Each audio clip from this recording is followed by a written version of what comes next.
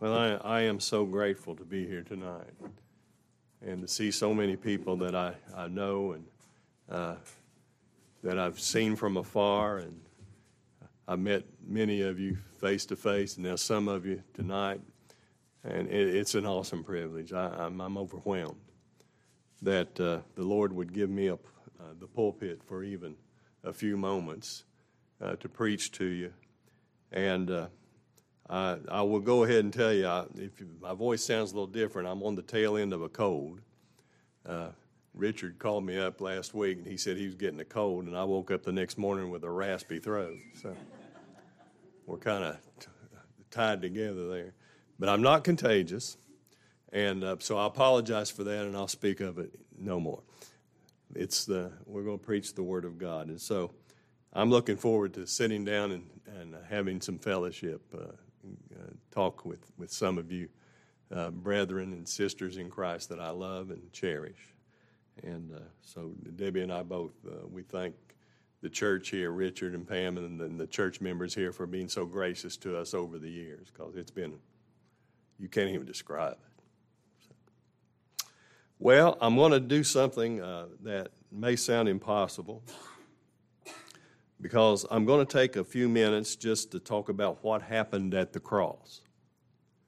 And to take that in a few minutes is a daunting task, because it's such an awesome thing. We're going to be looking at Daniel chapter 9, Daniel 9, verse 24. But before I go to the text, I want you to turn with me to the book of John, chapter 16. And then I want to read a little bit of John 16, beginning at verse 8. And then we'll go to the text in Daniel chapter 9 and verse 24. And so what I'm really going to do is, and I'm just going to show you the tip of the iceberg tonight, because that's what it is. The cross of our Lord and Savior Jesus Christ is the crux of the purpose of God, redemptive history. It's so awesome what happened there at Calvary. In the process of time, in the fullness of the time, God sent forth His Son, made of a woman, made under the law, to redeem us who were under the law. And I want to do it in the context of what is spoken here by our Lord to His disciples in John 16, when He's talking about the coming of the Holy Spirit as the spirit of conviction, and the spirit of conviction in the new birth. And He says in verse 7, He says, "Nevertheless, I tell you the truth." Speaking to the disciples, "It is expedient, it is necessary, needed for you that I go away. For if I go not away, the Comforter will not come unto you, but if I depart, I will send Him unto you." Now, the going away there is speaking of His cross work, that He would go through in His suffering unto death, as the surety, the substitute, the redeemer of God's elect, given to Him before the foundation of the world. And then He would die, be buried, be raised from the dead, and He would go unto the Father. And He says in verse 8, "And when He is come," that's the Holy Spirit, "as the Spirit of conviction, He will reprove or convince or convict the world of sin," talking about the world of God's people, all over God's elect out of every tribe, kindred, tongue, and nation. It's not speaking of everyone without exception, because everyone without exception is not convinced of these things. And He says, can convince the world of sin and of righteousness and of judgment. Now, those three things are comprehensive, and they set forth things that man by nature does not understand. Man by nature does not understand the issue of sin, what sin really is, in all of its facets. And the Holy Spirit convicts us of sin and then righteousness. Man by nature doesn't understand the real concept of righteousness. Man by nature measures righteousness on a sliding scale of human morality and sincerity. But righteousness can only be measured as it is revealed in the person and work of Christ. And then He says of judgment. What about judgment? The Bible says it is appointed unto man once to die, and after that the judgment. And listen to what he says in verse 9, of sin because they believe not on me. Sin can only be understood as it relates to Christ in the glory of his person and the power of his finished work. Because Christ is the standard. And the same thing with righteousness. Of righteousness, because I go to my Father and you see me no more. Now, how was he going to go to his Father? As the one who finished the work. And then in verse 11, of judgment, because the prince of this world is judged. Think of it this way. Satan oftentimes is called the accuser of the brethren. And I always think about that passage back in Zechariah chapter 3 where Joshua, the high priest, standing before the judge, and Satan, his accuser. And he's wearing those filthy rags, which is the rags of our own sin. And the Lord, who is Christ, comes in, as you might say, the defense attorney, and says, take away those filthy rags and put a new garment on him. And that's a picture of how our sins are judged in Christ, and they're not imputed to us. They're not imputed to us. We wear the robe of Christ's righteousness imputed to us. So Satan's accusations will not fall upon us. Who shall lay anything to the charge of God's elect? So in that context, let's go over to Daniel chapter 9. And what I want you to see here, this Daniel, he's praying. Daniel the prophet, in captivity in Babylon, he's praying, and he's praying for the people of Judah. And in the midst of his prayer, God sent forth the man Gabriel to give Daniel a prophecy. And it's a prophecy of Christ, the Messiah, the anointed one, and his coming into the world to do his great work of redeeming his people by his obedience unto death, being cut off. That's what he was cut off from the land of the living. And I like what you said. He didn't redeem the gifts, he redeemed us. And we have the gifts because he redeemed us. And that's a good point to understand. Christ, our representative, our surety. You know what a surety does? He's the surety of the covenant. He's always been before the foundation of the world. Christ, our substitute. Being our surety, having our sins imputed to his account, he had to become man in that sense. He had to take upon himself a sinless humanity and walk this earth as our substitute, God manifest in the flesh, God with us. And then as our Redeemer, in order to redeem us, he had to die because the wages of sin is death. So he had to die the death that would satisfy the justice of God. And then he's our life giver. He's our sustainer. He's our intercessor. I mean, can we go on and on, couldn't we? He's our all and in all. And in this passage, and I'm just going to deal with verse 24. I know you might have a lot of questions about the rest of it, and I'm not going to go into that tonight. We can talk about it if you want. But it says in verse 24, he says, 70 weeks are determined upon thy people and upon thy holy city. Now, if you read any commentaries about this, commentators and theologians usually agree that this is talking about 77s or 77s of years. It would equal out to around 490 years, all right, approximately. And what he's talking about is the time period between the Jews returning from captivity back into Jerusalem, from Babylon to Jerusalem, from that time period when the second temple was built up to the time of the Messiah. And it's pretty doggone accurate because it happened that way. So what you have here is a promise of the coming of Christ into the world. And he gives us 6 things here that's going to be accomplished by that one who is promised, who would come in the fullness of the time.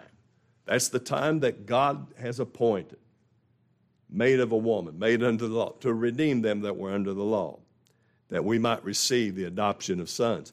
And he said, in these 6 things, he gives the totality of what Christ accomplished on the cross to secure the salvation and the final glory of every sinner for whom he died on that cross. It wasn't a blanket pardon. It wasn't some kind of a universal offer.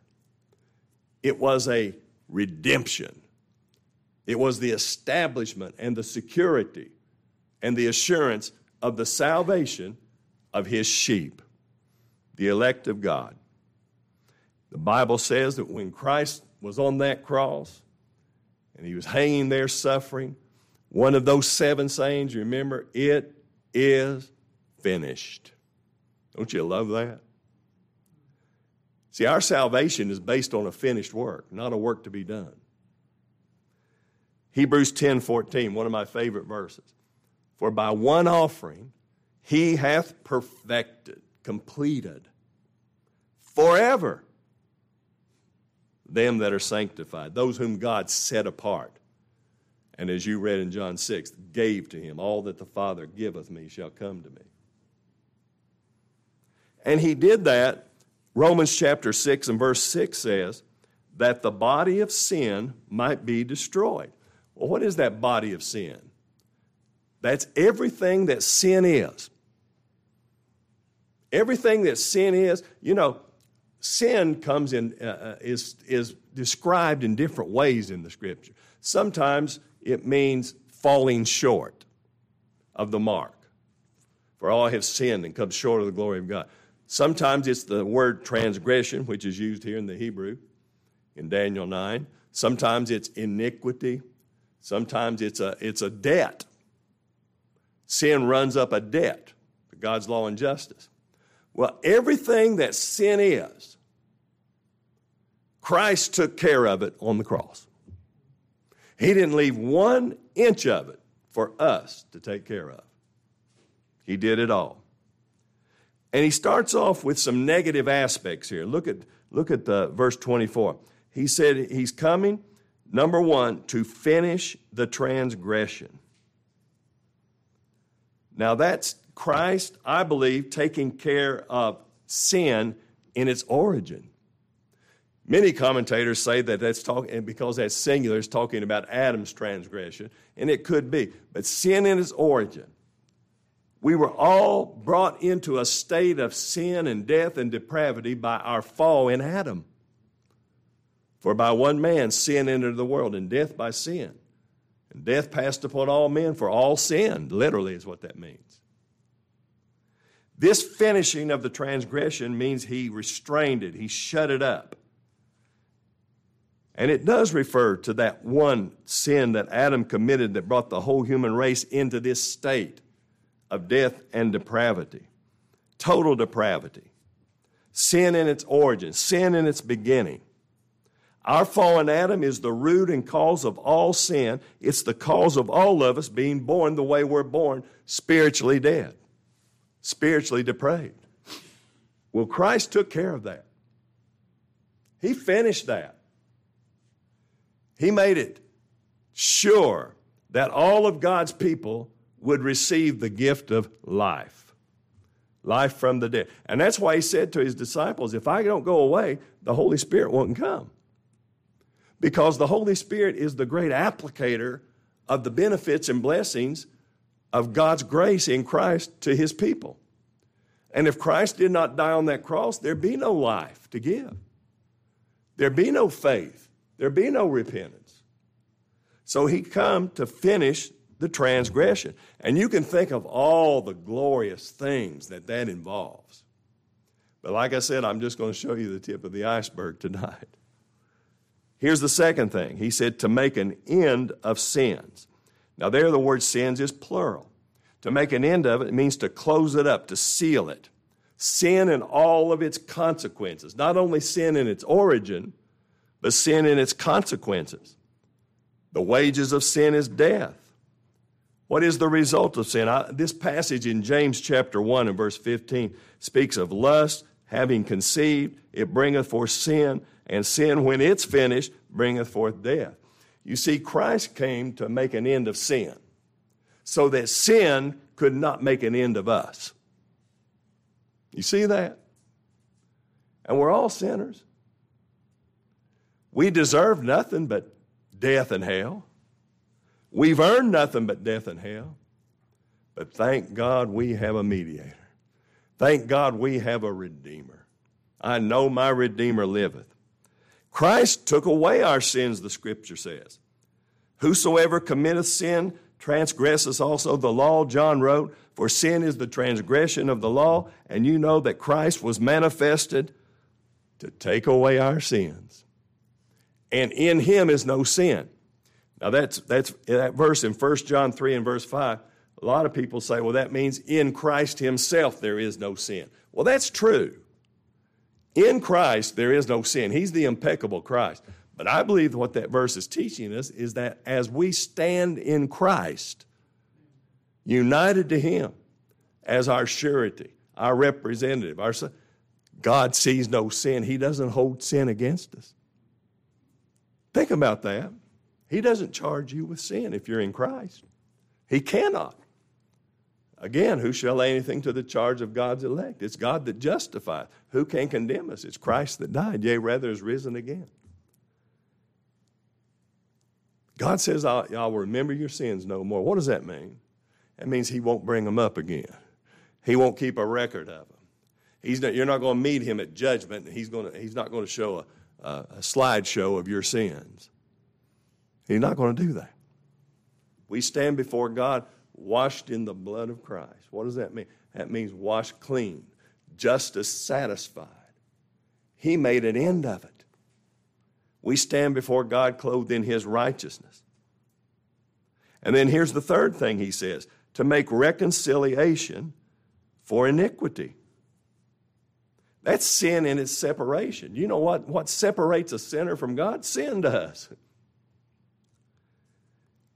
Brother Richard read that 2 Corinthians 5 passage. That's talking about reconciliation, isn't it? How God is reconciled to sinners, peace between God and sinners, and how sinners are reconciled to God on one ground, the imputed righteousness of the Lord Jesus Christ. You take that away, and you've got no reconciliation. You take that away, and you spit in the wisdom of God. My friend, there's no other way. How are we justified? We're justified by God's grace in the person and work of Christ.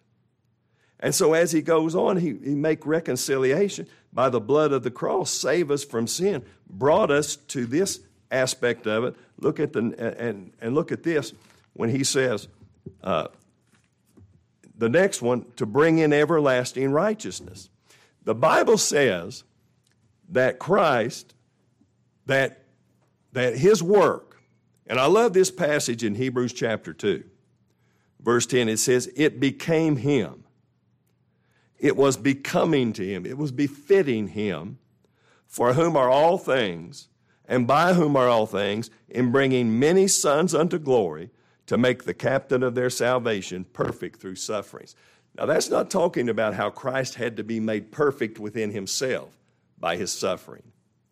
That's talking about how he's made perfect in the sense that he finished his work. He completed it. He fulfilled it. And so when he says, bring in everlasting righteousness, that's the answer. That's the legal aspect of the ground of our salvation upon which God has justified all of his people, past, present, and future. Righteousness established. And let me tell you something. This issue of righteousness is so important. I'm being ridiculed because I preach it so much. And I don't care. I don't care. Because I know what the Bible says. Think about this. You know, when Christ began his public ministry, you know when it began? At his baptism. And when John the Baptist came to him, he said, well, I'm not worthy to baptize you. Remember what Christ said to him? He said, suffer it to be so, for it behooveth us to fulfill all righteousness. You know what he was saying there? He's saying, this is why I came into the world, to fulfill all righteousness. That's how he described his mission and his message. The gospel is the power of God unto salvation to everyone that believeth, for therein is the righteousness of God revealed. From faith, knowledge revealed, to faith, knowledge received, for the just. The justified shall live by faith. What is it to be justified? It's to be forgiven on a just ground. And what is the just ground? The blood of Christ. It's to be declared righteous on a just ground. And what is the just ground? His righteousness, the merits of his obedience unto death, imputed to us. And therefore those who are justified live by faith, meaning they live by looking unto Jesus, the author and finisher of their faith. How God can be both a just God and a Savior. Do you know the only religion, if you want to call it that, the only belief system, you might say, that ask and answer that question is the gospel that we believe. That question is not even considered in man's religion. One of the members of our church who's passed away, he had a daughter who married a man who was an evangelist, and she became an evangelist too, but they weren't preaching the evangel. They were preaching a false gospel. And he tried and tried to witness the gospel to his daughter. And one day he was talking to her, and he asked her, he said, do you understand that you need to know how God can be both a just God and a Savior, just and justifier? And she looked at him and she said, well, why is that important? I'll tell you why it's important. That's the glory of God. That's the wisdom of God. Right there. You won't find that question even posed, let alone answered, in any of man's false religions. But we have the answer here, revealed by God in the person and work of Christ. How can God look at a sinner like me, who deserves nothing but death and hell, and be both a righteous judge, be true to himself, and still be a heavenly, loving, gracious Father? Well, as Gary said, you got to be taught of God to know that, don't you? You got to learn of the Father.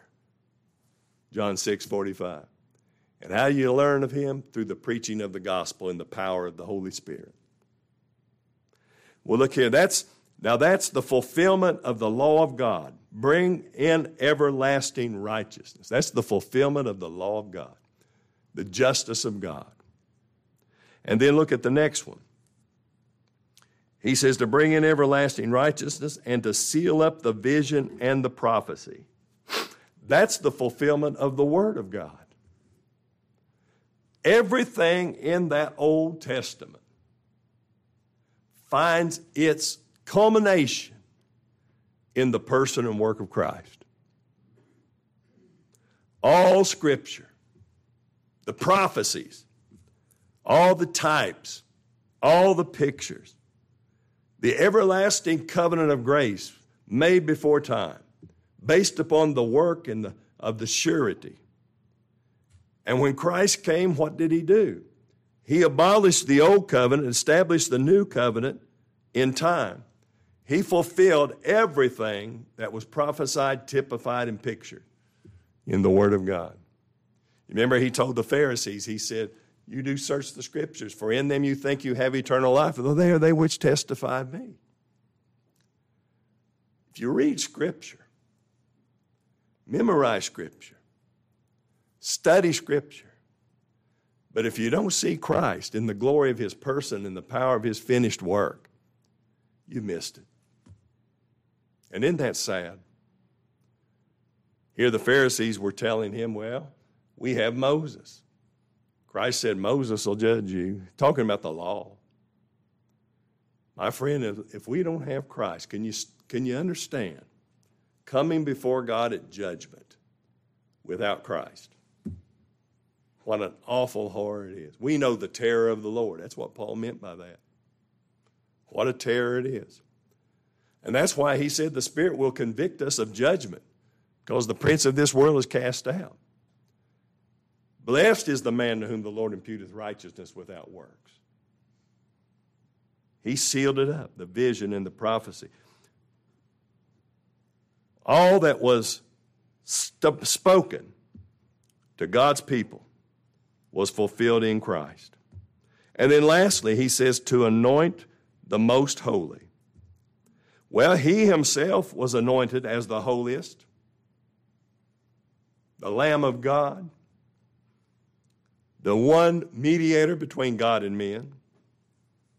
The Father said it, "This is my beloved Son in whom I'm well pleased, hear ye him." And then upon his death, he entered into the holiest of all, signified by the tearing of the veil from top to bottom.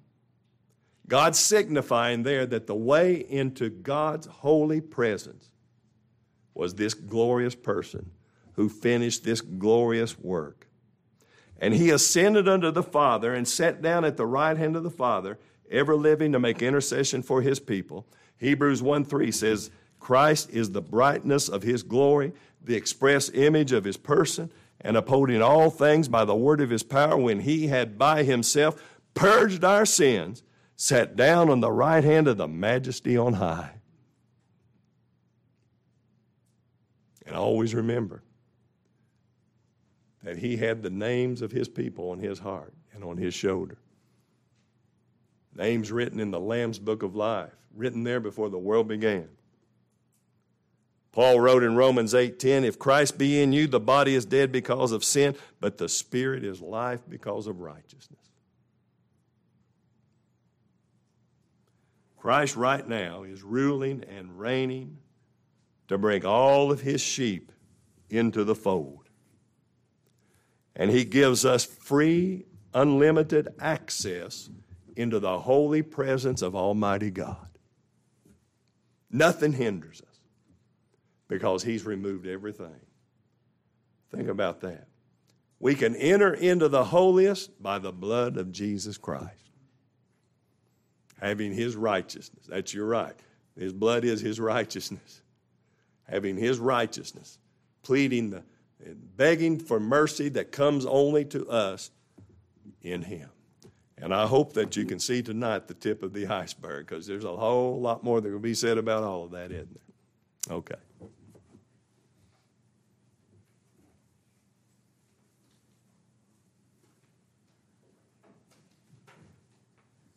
Once again, I want to encourage everyone to stay. Richard is gone to get the pizza, and he should return momentarily.